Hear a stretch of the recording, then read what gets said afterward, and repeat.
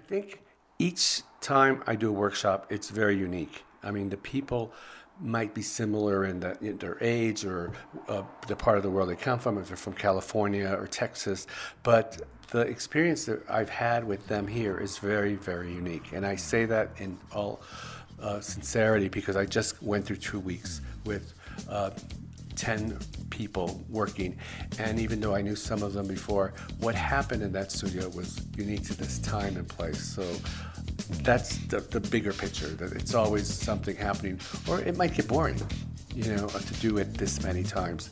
But for me, as an artist, I always get kind of enthused and kind of energized by my experience here.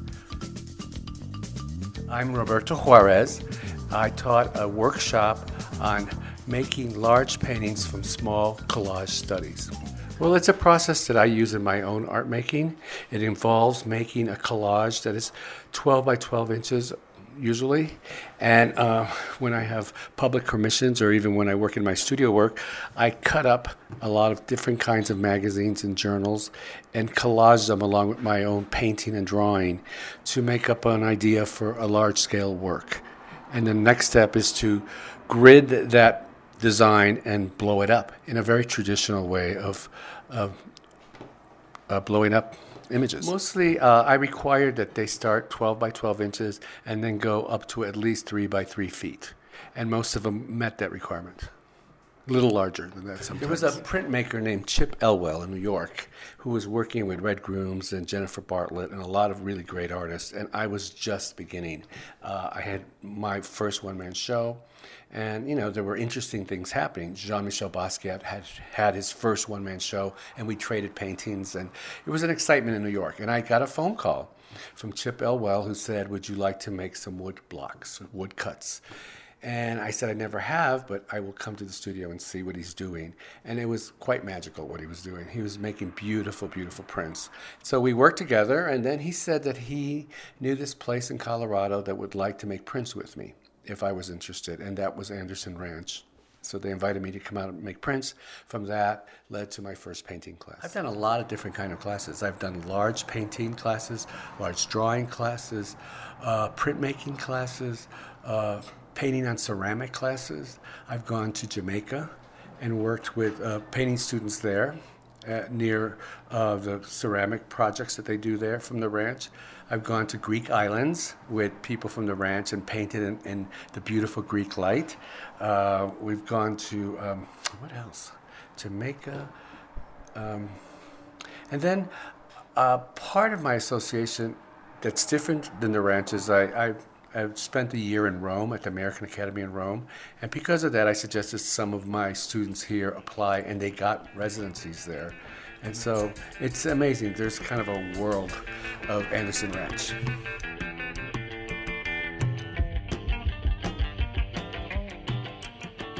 This is the catalog for processing paintings and prints, 2008 to 2018.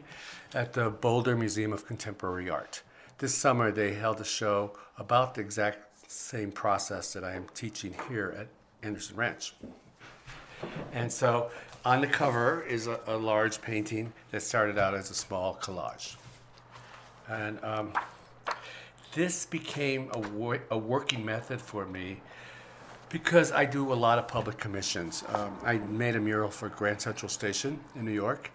And when you do public work, you start out with a maquette or a small version of what you envision the artwork to be, and you present that to a panel of experts, and everybody discuss what they think it's going to look like. So that's an easy way to present, and I enjoy creating the work after I get the approval to make it. I've been steering closer to full abstraction, even though there are allusions or hints of what the material comes from. Like I use a lot of packaging of popular things I use in the house, like Glad container wrappers. I love those boxes. They have this kind of motif of bubbling water on them that I just admire. And so they might look somewhat like pop inspired because they have to do with everyday things, but I cut them up and really make them into different kinds of shapes that become abstract configurations with other things. Well, my next chapter seems to be China because I have been invited 3 summers in a row to go there and be part of a cultural exchange with Chinese artists. So there's 9 American artists and 9 Chinese artists, and we show at the Academy of Chinese Painting in Beijing, which is an old museum, really interesting, with a new kind of edition where they show contemporary art. And I've always been fascinated by Chinese painting, to be exposed to this firsthand, to meet artists, to travel. This is a very exciting chapter for me. Outside of that, they've asked us to submit proposals for commissions in China, and I'm a finalist for one of those commissions. And I'm working on some new paintings that will be going to China in December, to Beijing, which is right across from Hong Kong. So I'm excited.